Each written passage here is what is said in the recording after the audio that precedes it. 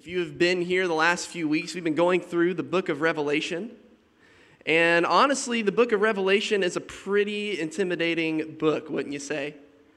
We've dealt with a whole lot of different imagery and a whole lot of different strange stories that has to do with a bunch of flying creatures with heads of people or heads of lions or bears, and we've had scrolls, and we've had 7 bowls and lampstands, and there's just a whole lot going on in this book that can be really, really intimidating.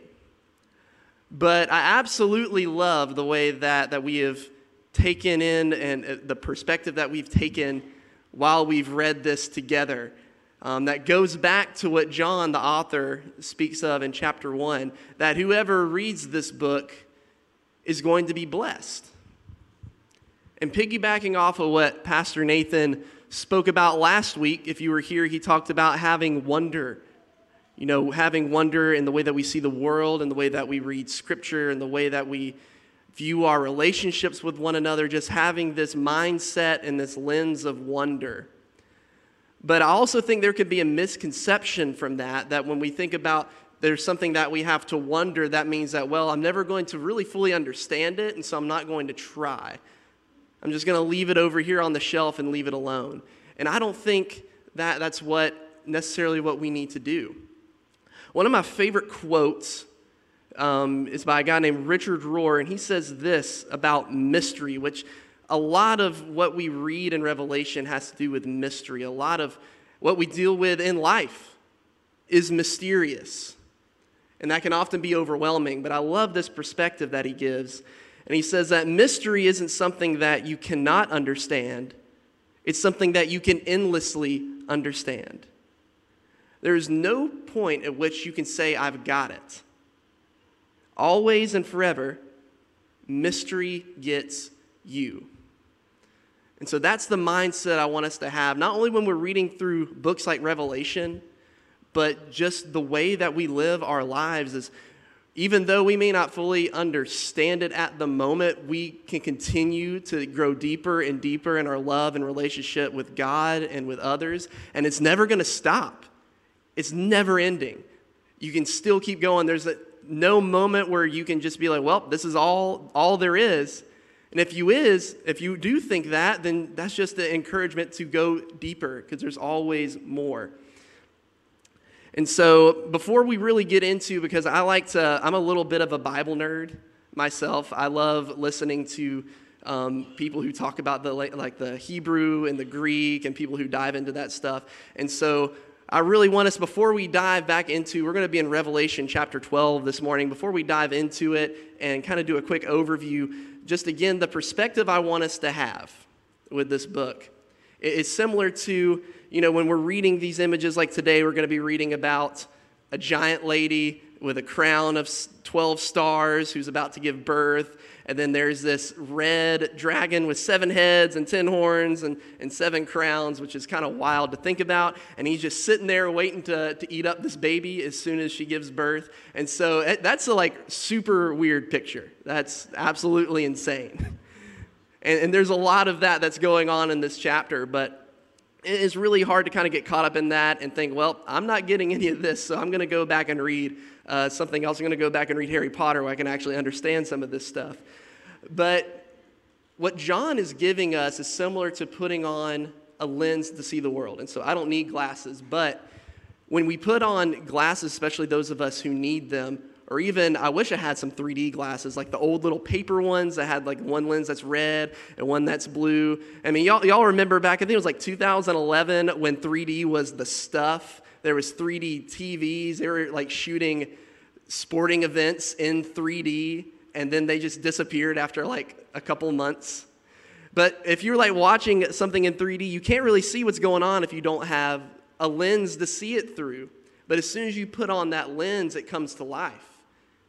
And you may not be able to maybe get with what's happening, but you can at least see it, and you can start to dissect it and begin to, meditate on it and understand it. And so as we read through this chapter, I want to encourage you, we're going to be looking at how we can see the world through the lens of Christ. And so again, just a quick overview of what's happened up to this point, because nothing that happens in Scripture happens in a vacuum. It's like it's all connected. It's all, I believe that it's one arcing story that all leads to Jesus. And so just particularly in this book, we talked about when we started the encouragement to the 7 churches that were being persecuted. We have this vision of heaven where we talked about how amazing worship is, and this window that John got to peek through and see all of these elders and creatures all worshiping God. And he hears this voice talking about the Lion of Judah is here, which is just the imagery of like how ancient Israel would have seen the Messiah coming to take over the world. And he turns and there's a slain lamb. And that slain lamb is Jesus being the center of history. Just the top of everything was leading to this point, and it's only Jesus that can open this scroll, which symbolizes God's plan and purposes for the world. And so then we have like all these different stories about 7 trumpets and 7 bowls and stuff like that, which we won't get into. But here is a break in John's revelation away from that imagery, and we get into what's called the 7 signs.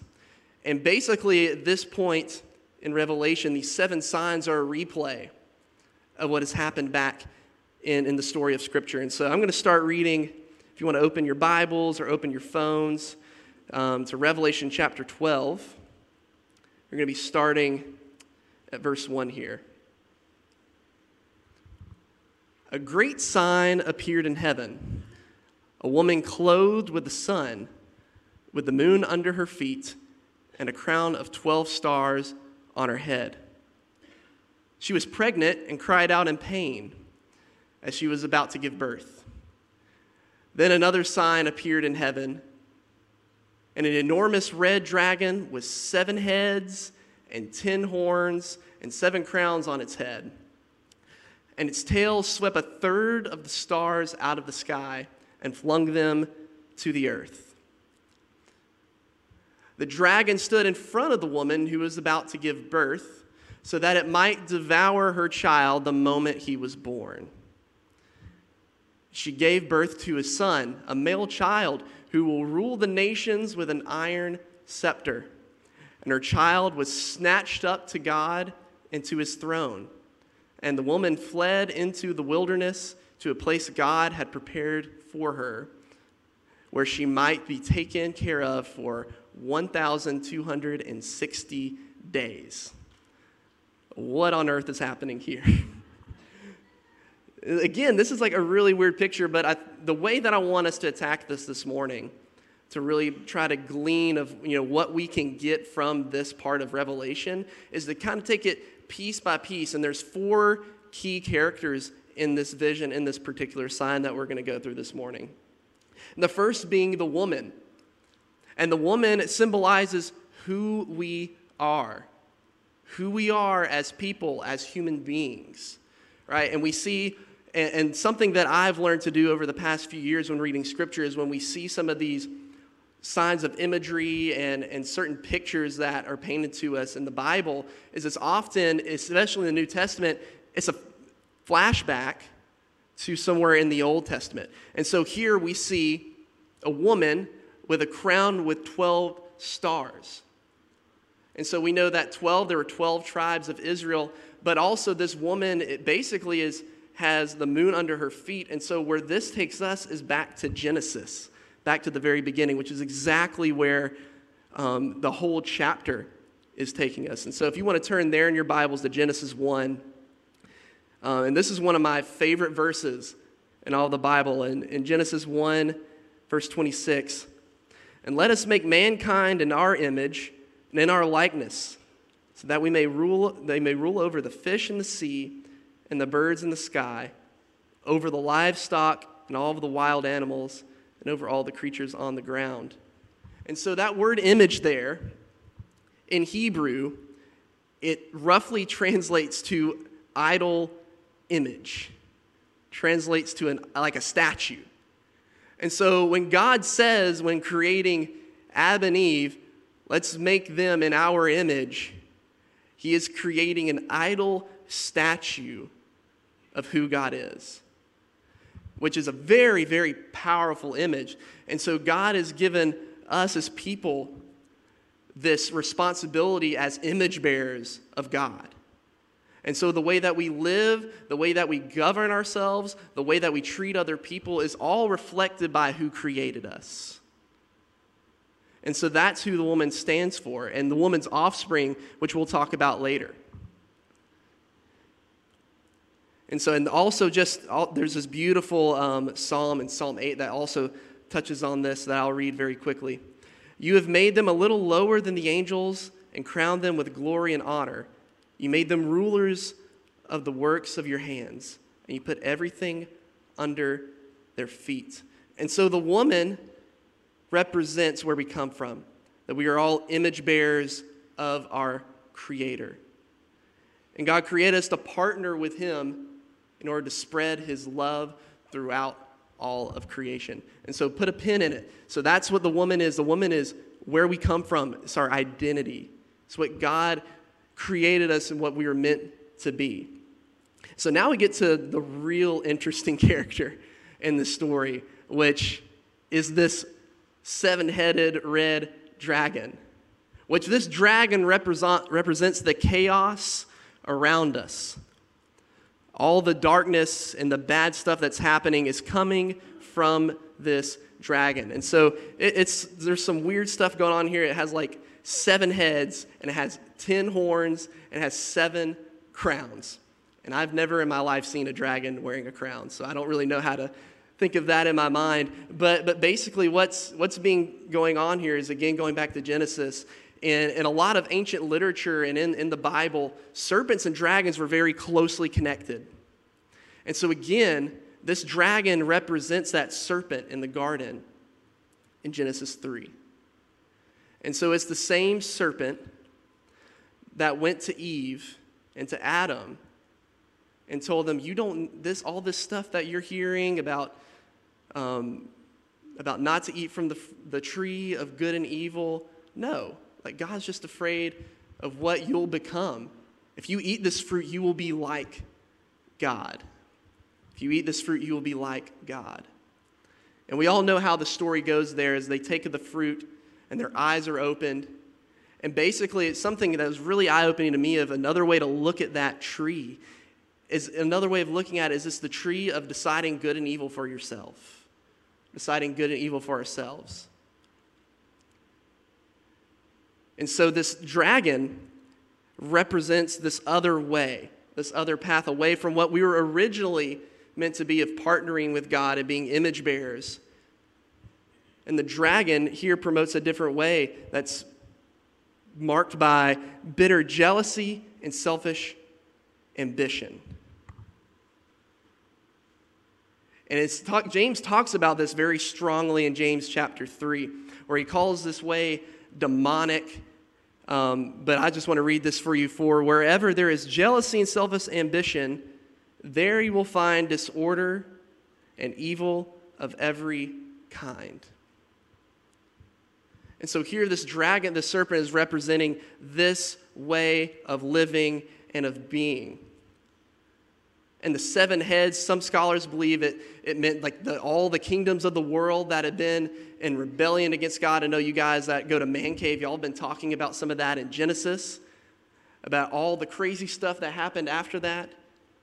And so this dragon is just representing all the chaos and the disorder that is happening around us that is so easy for us to get caught up in when we're not paying attention. But something really cool here is that, as we know, that's not the end of the story.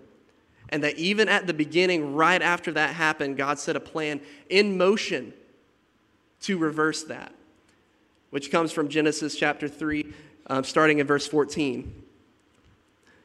Even in one of the darkest times, so the Lord God said to the serpent, because you have done this, cursed are you above all livestock and all wild animals. You will crawl on your belly, and you will eat the dust all the days of your life. And I will put enmity between you and the woman, and between your offspring and hers. He will crush your head, and you will strike his heel. And so even here, God is saying, because of what you have done, you will not have the final word. There is someone who is coming, who's going to crush your head, but even though we see here that will strike his heel, so a deathly blow to the heel.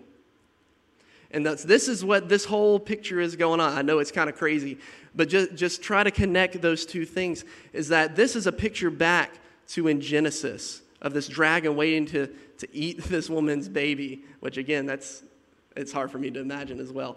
But it's going back to this imagery of God saying, this evil in the world is not going to last, because someone is coming who's going to take that. And then we get to our next character in the story, which is the Son, which is Jesus.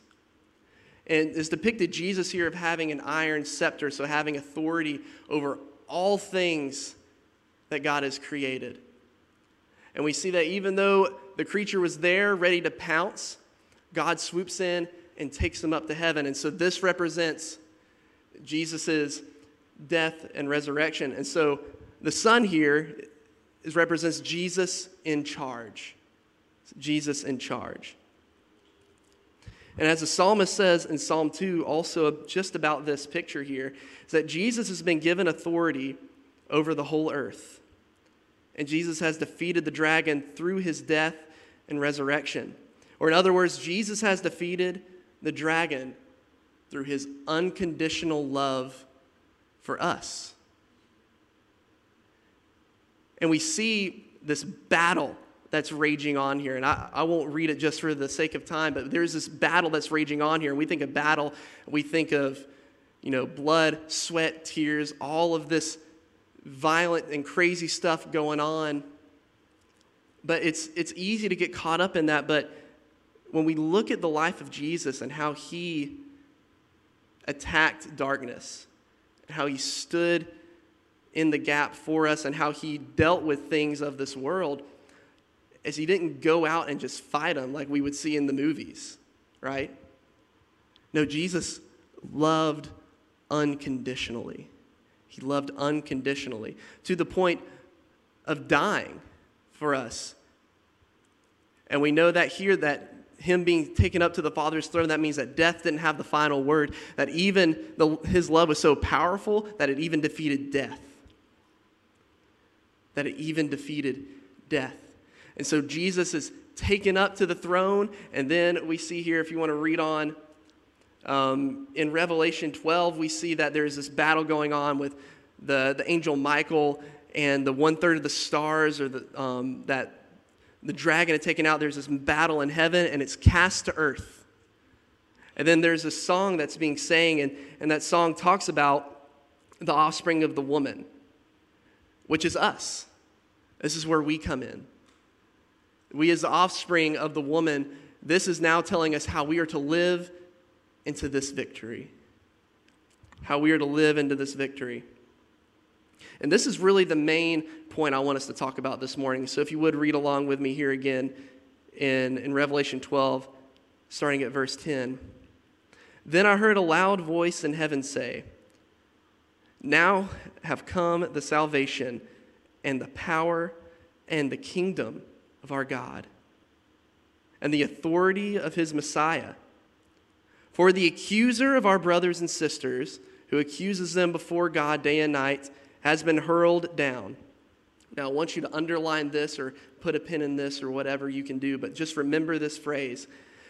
They triumphed over him by the blood of the Lamb and by the word of their testimony. They did not love their lives so much as to shrink from death. Triumphed over him by the blood of the Lamb and the word of their testimony. What a powerful image here. What a beautiful image here that John gives us. Jesus has given us the tools to overcome this dragon, to overcome this chaos. And he does that through us remaining faithful and us loving our enemies just as Jesus did. And so I know we had just been through a lot, and so we just went through this woman and this dragon and then the son. But now we're here, and this is where I want us to really camp out this morning and to really talk about what this means. And so number one, we know that there's a lot of stuff happening in the world because here John sees a battle that is raging on. There's a conflict that is going on between the forces of good and the forces of evil. And it's very easy to fall asleep to that or to ignore it, but I think there's something very important here that John is trying to tell us, is that we may try to think of overcoming something by our own power or by a routine or by whatever. What is being shown to us here is that we overcome this by the way that we love people. And I want to talk about that word in particular, love. That there is several different Greek words for the word love that the writers of the Gospels and the apostles could have used to describe Jesus' love for other people and the way that Jesus treated people. I think there's about 4 to 8 in the Bible alone to our one word of love that could have been used. And so like some of you have heard probably like Philadelphia, like that's the city of brotherly love, and that's what it means. It's like a brotherly love, and all these other different like aspects of love. But this is the one in particular that is used the most in the New Testament, and it's agape. And agape is basically just this selfless love. And it's not just a feeling, it's not just something that we feel or we think, but it's an action.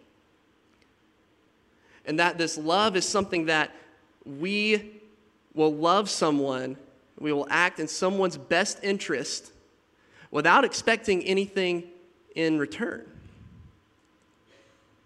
Without anything in return. And this is what Jesus did throughout his whole ministry and his whole life, is loving people unconditionally in a way where they couldn't pay him back. When Jesus went out to the edges of the town where all the people who were sick, had leprosy, he went out there and he was with them, he talked to them, and he touched them, and he healed them without expecting a thank you. I believe there's a story in Luke where he healed 12 lepers, and how many came back to thank him? Just one. And was he mad? No. And there's stories throughout the whole Bible of Jesus healing people to where he's not asking for anything else from them. He'll invite them. He'll give them an invitation, but there's no expectation there. And then we see the way that he feeds 5,000 people out in the wilderness while he's teaching. He didn't expect them to Venmo him to reimburse for that meal, right? He didn't expect them to pay for it. He didn't expect a thank you from that.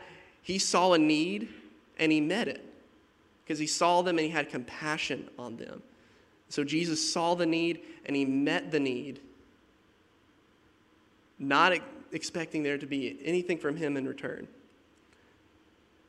And this is probably the thing that really stands out to me the most, is whenever, we see when he goes to the temple and he sees people selling doves and he sees people using the temple for what it's not supposed to be.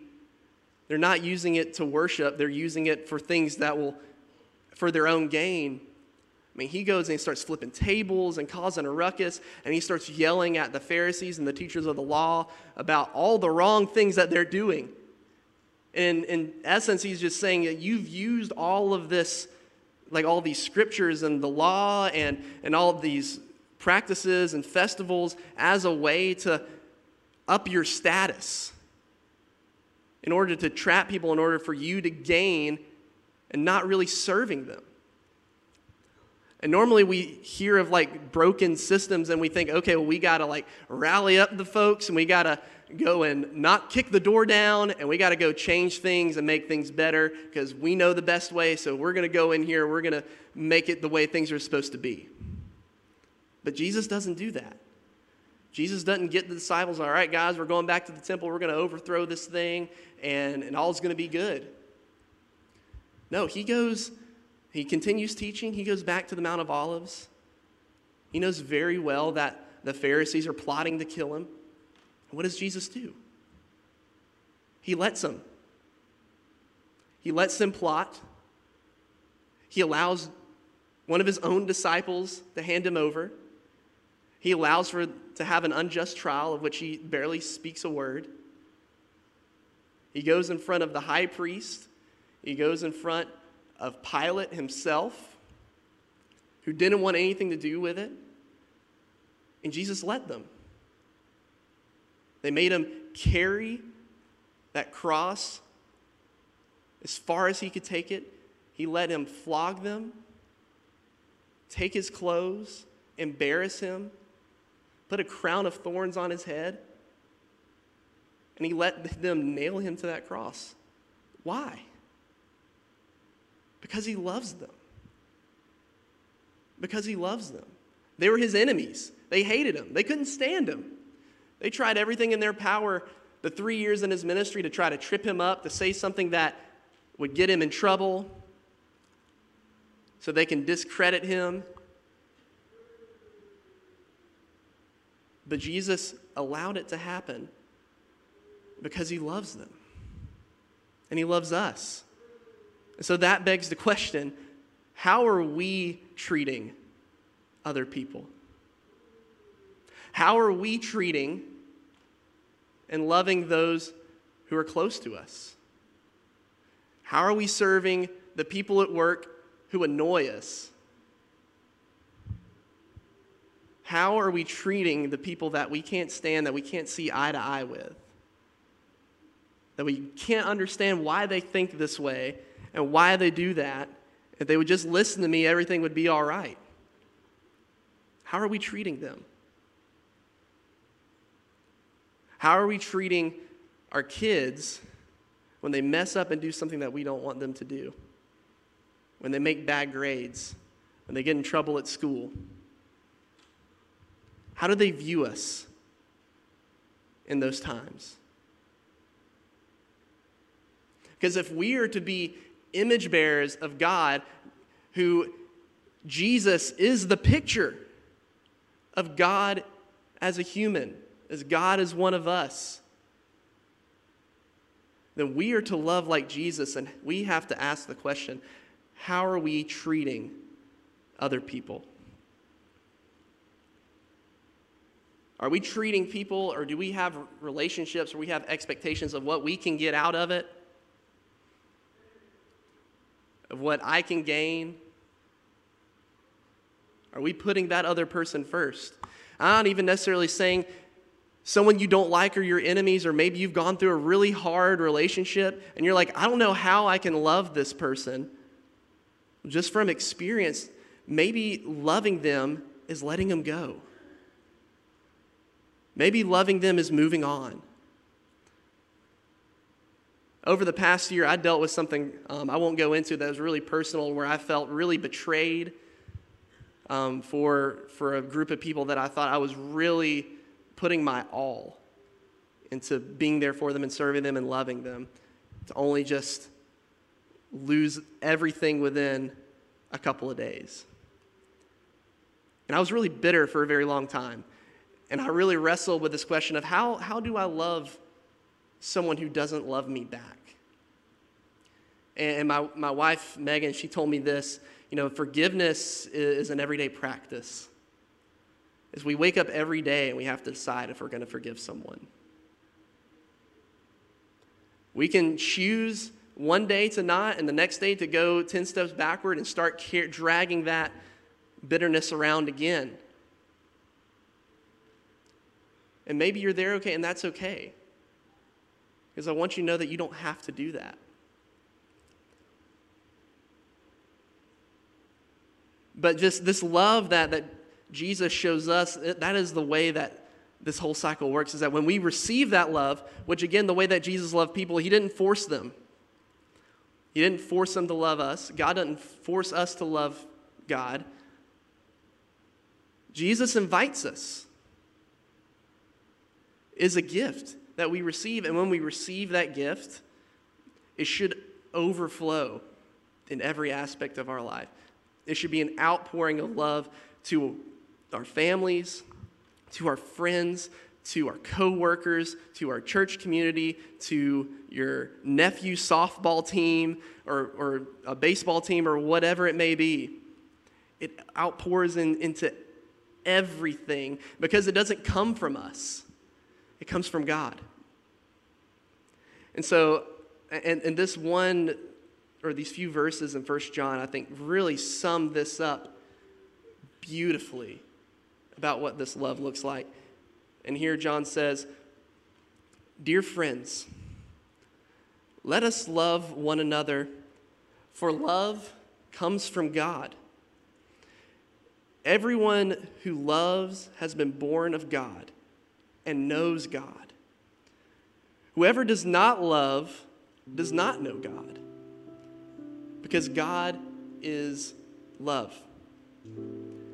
This is how God showed his love among us. He sent his one and only Son into the world that we might live through him. This is love. Not that we loved God, but that he loved us. And he sent his Son as an atoning sacrifice for our sins." Listen to this. "Dear friends, since God so loved us, we also ought to love one another." This love is a powerful love. It changes families. It heals relationships. It turns communities upside down. It's contagious. And it is our mission, our very calling, is to share this love, is to reflect it. Because if we are image bearers of God, and if God is love, then aren't we to also reflect that same love? And we know, and I know this world is crazy, and we're complex people.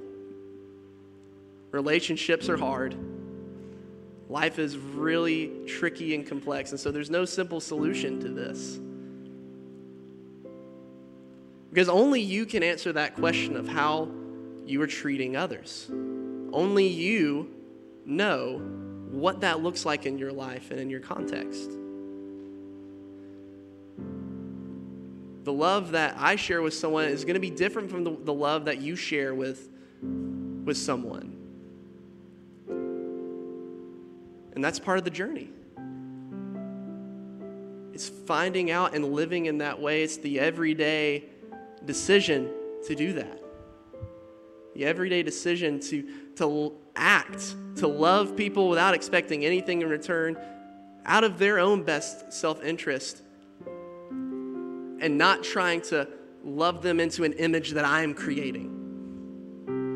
Because that's not love.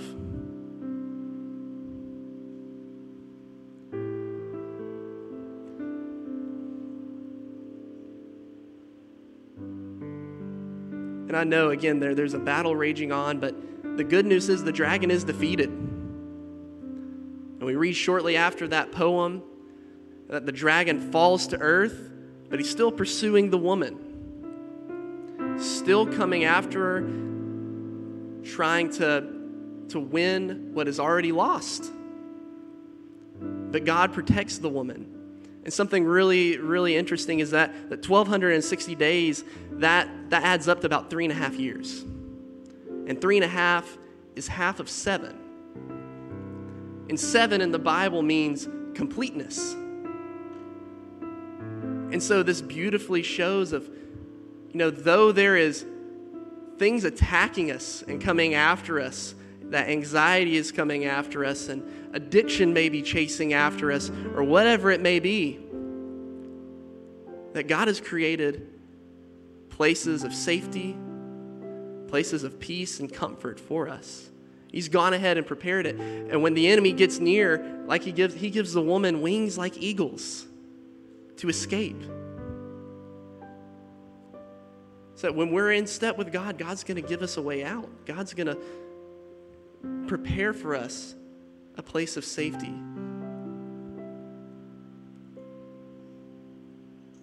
And maybe you're here this morning and you don't really know if you deserve that love, or you don't understand it. You don't know how it could be true. I want to read this to you as an encouragement. That God doesn't hate you. God doesn't want to kill you. God loves you. Despite your deepest faults and your deepest flaws and failures and your worst moments, God loves you. You've been made for a purpose, and we fail to attain that purpose. And God still loves you. How do you know? Look at Jesus, and you'll discover it.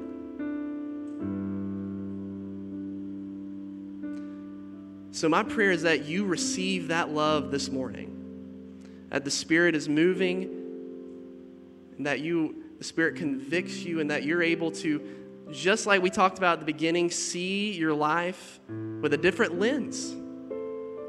That even though there's heartbreak and there's failure and there's darkness, there's also a light.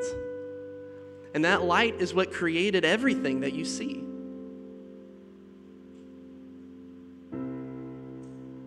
And so though it's hard, hold on to that hope.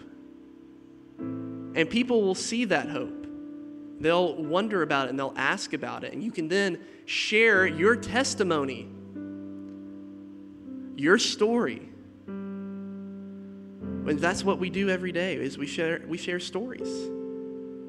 So what story are you sharing? What is the testimony that you are giving? Because I would argue if our testimony isn't lifting up Jesus, isn't pointing other people to that life-giving, unconditional, grace-filled love, then we're missing something.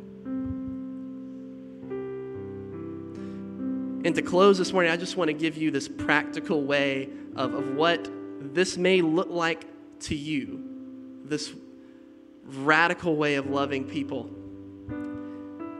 And it comes from this poet that Megan got this new book a couple of days ago.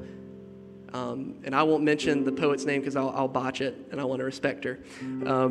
But she says this: "You change the world by helping others change the way they see themselves."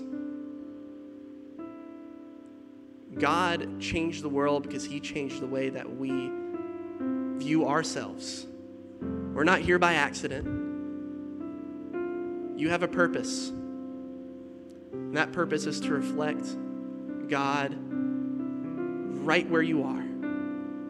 And we're here to do it with you. We're all trying, and it's really hard, but that's what this community is for, so we can walk and do that together.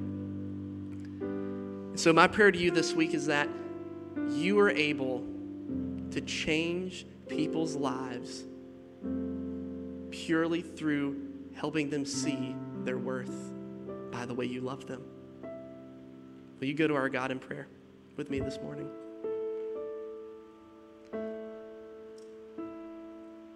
Dear God, your love is just it's so incomprehensible. It's so hard to grasp or to understand at times. And then there's moments, brief moments oftentimes, where it just becomes crystal clear. And no, it's tough to take that action because of, God, we're all dealing with hurt. We're all dealing with traumas or all these different things that are happening, and it's so difficult to be able to love in those spaces. But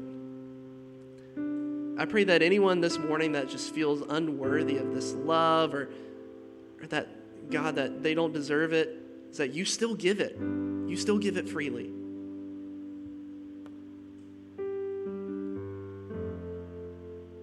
I pray that I know you're at work in people's hearts this morning, God, and I just pray that, I know that everything that I said that comes from just me and does not come from you, it's going to be like a seed falling on hard soil. It's just going to bounce off. And Lord, I pray that anything that has just come from myself, that it bounce off the hearts of everyone in here and everyone online and everyone outside, and that it is forgotten. But Lord, I pray that the words that have come from you stay right there planted on the heart, because Lord, when the heart breaks, that may be the first thing to fall in.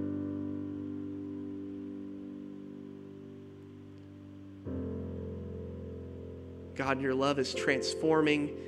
It is never ending. There's so many words that I can try to use to describe it, and I would run out before I could.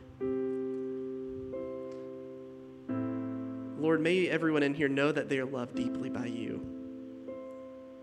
So deeply. You can count the hair on our heads. You've known us since before we were born.